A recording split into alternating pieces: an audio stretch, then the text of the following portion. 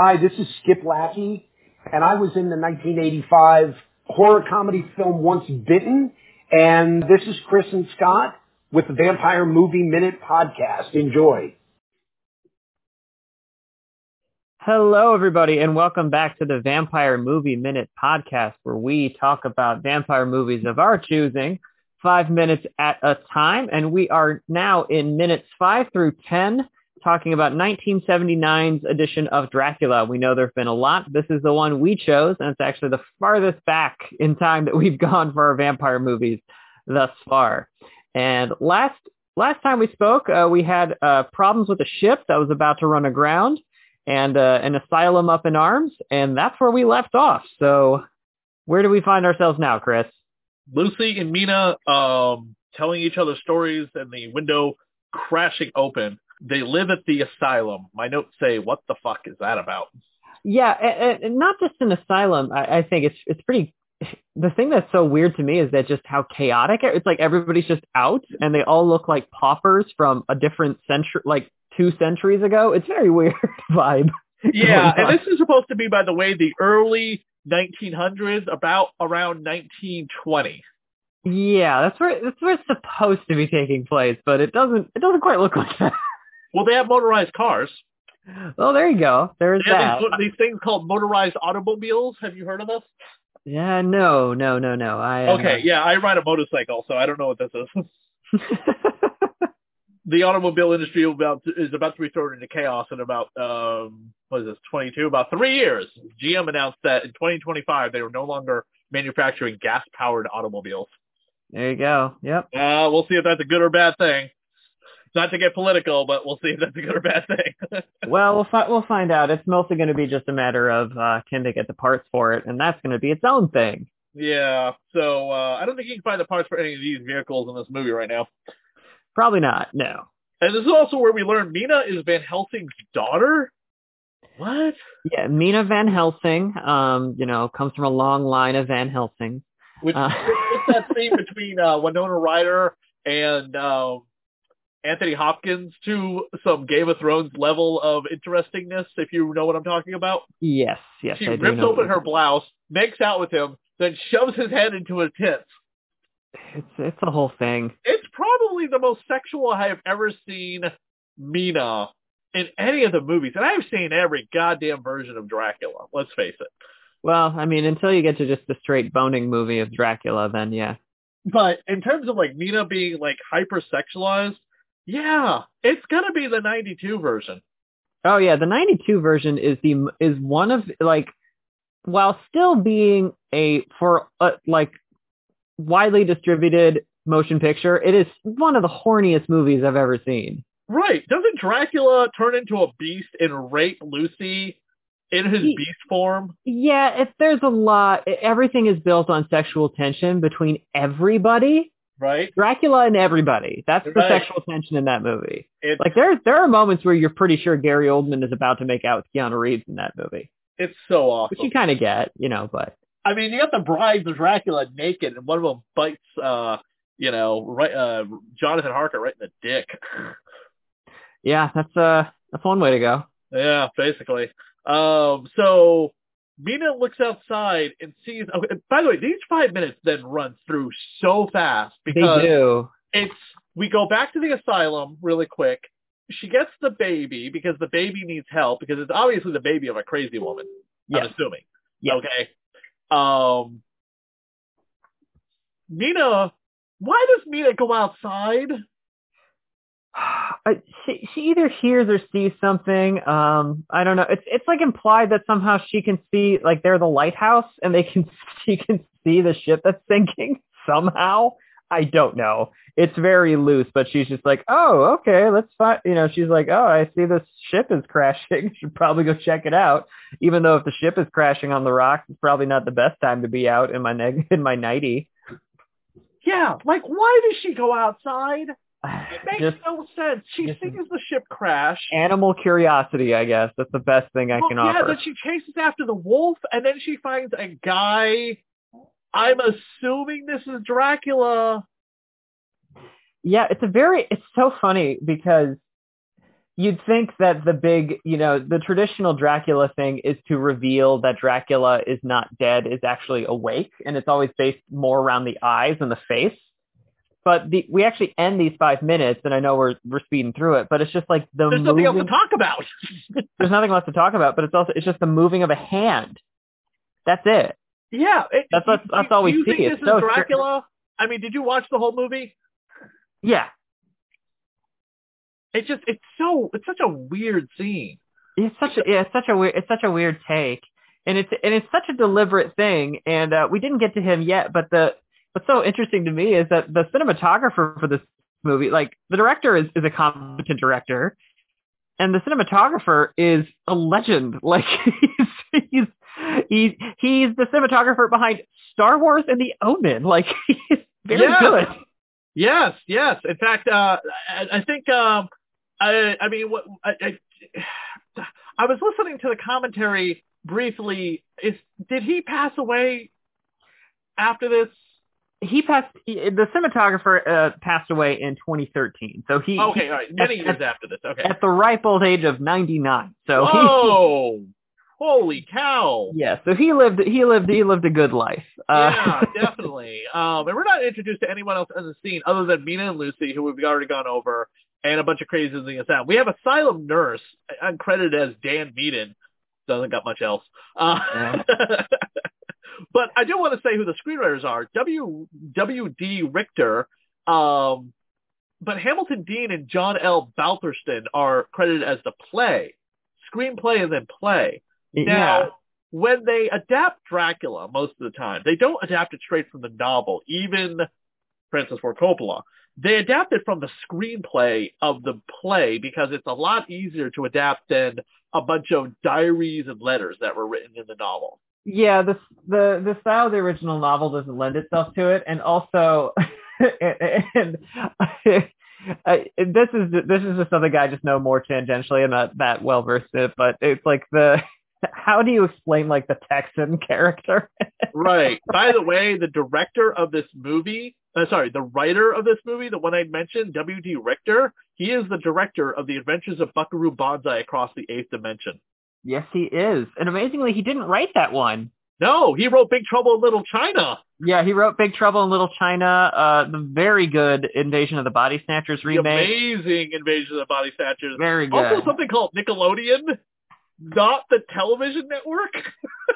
Yeah, not the television network, just a movie called Nickelodeon. Another one, I just think it's funny that he wrote a movie called Peeper. But isn't it coincidence that movie came out in 1976 and Nickelodeon, the television network for cable, launched in like the late 70s, early 80s with like things like you can't do that on television? I don't remember when they 79. There we go. Yeah. Yeah, 79 is when Nickelodeon debuted. Wow. Also, the writer of Needful Things, which is getting a long-awaited collector's edition Blu-ray soon. Yeah, I mean, which I don't think it's a terrible movie. I know it's no. I mean, not one of the better King adaptations, but yeah, a lot of the movies that on his list as a screenwriter are pretty good.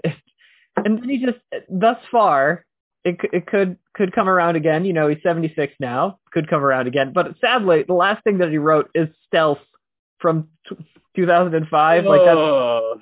Yeah, it was definitely the last thing Hollywood wanted to. But before that, the last thing he wrote was Home for the Holidays, which is a Jonathan Taylor Thomas crappy. No, wrong movie. I'm sorry. Nope. This is the movie directed by that Jodie movie Foster. Is an acerbic. Yeah, it's an acerbic holiday like Thanksgiving movie directed by Jodie Foster. In November, 84 million Americans will gather together on Wonder Why. This is the movie directed by Jodie Foster. I don't know anything about this film, actually. Oh, it stars Robert Downey Jr. Yeah, it's Robert Downey Jr. It's actually stacked, but that one has Holly Hunter in the lead. It's just so... Is it good? It's good. It's an acquired taste. Claire Danes, Steve Guttenberg. I mean, you got the Goot. You can't do much better than that. Dylan McDermott, Anne Bancroft, Claire Danes, the young Claire Danes is in that. Wow. But hey, speaking of movies that were failures at the box office, we are talking about one. Oh, the Dracula? Dracula was a failure at the box office. Yeah, I can see that. It was a very long time for it to get the respect it deserved. Yeah, it's a very it technically made money, but it's one of those ones where it's like after distribution and promotion and all of that, it was probably very razor's edge. It cost $12 million to make it, made $31 million. That's a profit, but that's barely a profit. You can also think about studio marketing was probably another $3 million if that's not part of the 12. Yeah, $30 million with a $12 million budget is not exactly Jurassic Park or Jaws or Star Wars. No, yeah, you're definitely the caliber of talent in this film. Yeah, the one thing that's interesting, I will say, is when you look at box office figures from certain eras, which is like, up until a point, there's basically like the box office is not only that the numbers are smaller, but it's almost always all domestic. But now it's like the reverse, where you're grading, movies that do well in America, great, but you're kind of grading on a curve because you're also grading on like what the international box office is. So, for instance, like a Marvel movie might do pretty good here, but then it might make $1 billion overseas or something like that. So if you ever wondered like, oh, how did we get another crappy Terminator sequel? Even the last one was pretty good. That's why. Go on. Oh, that's why. It's just because it'll be like, oh, why did they make something after Terminator Genesis? And it's like, oh, it's because it made like $1 billion mostly in Russia. What? The biggest supporter of this movie is the guy you think would be the biggest like deterrent of this movie, considering how badly he hates horror movies. But Dracula is its own different kind of horror movie. Roger Ebert gave it 3 out of 4 stars. He loves moody movies, and to be fair, Roger Ebert also, I think, wrote a very horny movie, so I think that makes sense. Dracula was nominated in the Saturn Awards for Best Actor, Supporting Actor, Director, and Makeup, and lost them all. It did win Best Horror Film, though. It did win Best Horror Film, yes. It doesn't list that though on Wikipedia. Never mind. Yes, it does. Sorry, I see where the line cuts off. Yeah, so it won Best Horror Movie. So congrats to that. But the others lost. Best Science Fiction Movie that year was Alien, of course. Best Fantasy Movie was the Muppet Movie. I don't consider the Muppets to be fantasy, but they are talking socks. So yeah, they are talking puppets, so I understand. Best Actor. Oh my fucking God. George fucking Hamilton beat Frank Langella and Christopher fucking Lee. Look, we all make mistakes. I mean, George fucking Hamilton won for Count Vladimir Dracula is Love at First Bite, but beat Frank Langella and Christopher Lee and Malcolm McDowell and William Shatner. Okay, it was Star Trek Motion Picture, but Malcolm McDowell. I was about to say, Star Trek Motion Picture is not the one you would go to Shatner for. By the way, do you know who I recently had a pleasure of sharing a lovely glass of wine with and talking, little flirting, but supposedly might come on my show? Oh, who's that? Laura Linney. Laura, hold on. Oh my God, I completely screwed up her name. I'm so sorry. It's right here. Lynn Lowry, excuse me. Oh, very nice. Yes, she was actually in Cat People with Malcolm McDowell. She's a prostitute that gets killed by McDowell.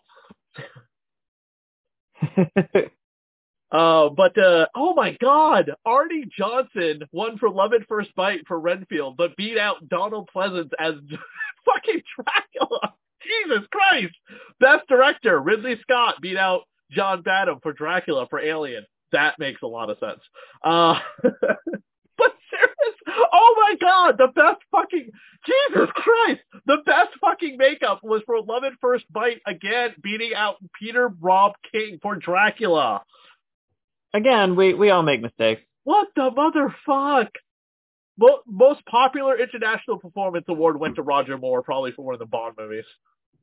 Probably. Lifetime Career Award went to William Shatner and Gene Roddenberry, by the way. So Roddenberry, so Shatner lost for Star Trek, but he got the Lifetime Career Award from the Saturn people. There you go. I mean, oh my God, what else is gonna hurt me? Let's see here. I would stop digging. You've already hit bottom. I want to punish myself. I like hurting myself. John Pierre. That's a different podcast. Okay, John Pierre Dorliac won for Buck Rogers of the 25th Century for Best Costumes, beating out Battlestar Galactica, Nosferatu, Star Trek, and Time After Time. which is shocking because Time After Time, wasn't that Christopher Reeve's movie between his Superman gigs? Best writing went to Time After Time, beating out Alien, The Black Hole, Love at First Bite, and The Muppet Movie. That's a really good movie, actually. I like Time After Time. Best Supporting Actress went to Veronica Cartwright for Alien, beating out Pamela Hensley for Buck Rogers, Jonathan Hyde for The Dark. The Day Time Ended. I'm not familiar with that ways. But Veronica Cartwright beat Nichelle Nichols for Star Trek. Mary Steenburgen won for Time After Time again, beating out Sigourney Weaver in Alien. Margot Kidder in the Amityville Horror. Wow, these are big names. Susan St. James from Love at First Bite. Fuck you, Love at First Bite. And Paris Kabiata. She was the bald chick in Star Trek. Gotcha. Best foreign film. I don't know any of these except for Nosferatu the Vampire, which is the movie starring Klaus Kinski. And again, best fantasy film was The Muppet Movie, beating out 4 films I've never heard of in my life. But Alien, by the way, beat out The Black Hole, Moonraker. That's not very. Let's just say it didn't have a lot of competition that year. The Black Hole, Moonraker, Star Trek: The Motion Picture, and Time After Time. So its only competition was Time After Time. Because let's face it, Moonraker is not great, and The Black Hole took a long time for it to get the respect it deserved. Because that is a really good movie. Yeah. But Dracula beat out one big contender on this list: the Amityville Horror and Phantasm. Sorry, 2 big contenders. I mean, the old Amityville Horror isn't very good. It's hit or miss for me, but Phantasm is fucking great. Phantasm is very good. Yes. So that's the 9th annual Saturn Awards. I cannot believe how much Love at First Bite won. So fuck this. I've been doing this. Yeah. I mean, you'd be hard pressed to see anybody who even knows that movie now. Tune in 2 weeks for the next exciting 5 minutes. Minutes 5 to 10. 10 to 15. Scott, where can people find us? If this revelation hasn't broken you, we'll be back. Where can people find us? Oh, yeah, we are the Vampire Minute on Twitter and the Vampire Movie Minute on Facebook. And don't forget, you can also pick up copies of Dracula, Vlada, A Dracula Tale, my own interpretation of Dracula, where we gender swap the cast of Dracula. Scott has read it. It's good. Check it out. Scott should leave a review on Amazon if he really loves it a lot. Vlada, Chronicles of the Damned is a comic book tie-in. Vlada, Tales of the Damned is an anthology tie-in. So please check those out and feel free to contact me to order them. You can email us at thatradiohorror@gmail.com, and we'll be back in a couple weeks with another exciting episode of the Vampire Movie Minute podcast.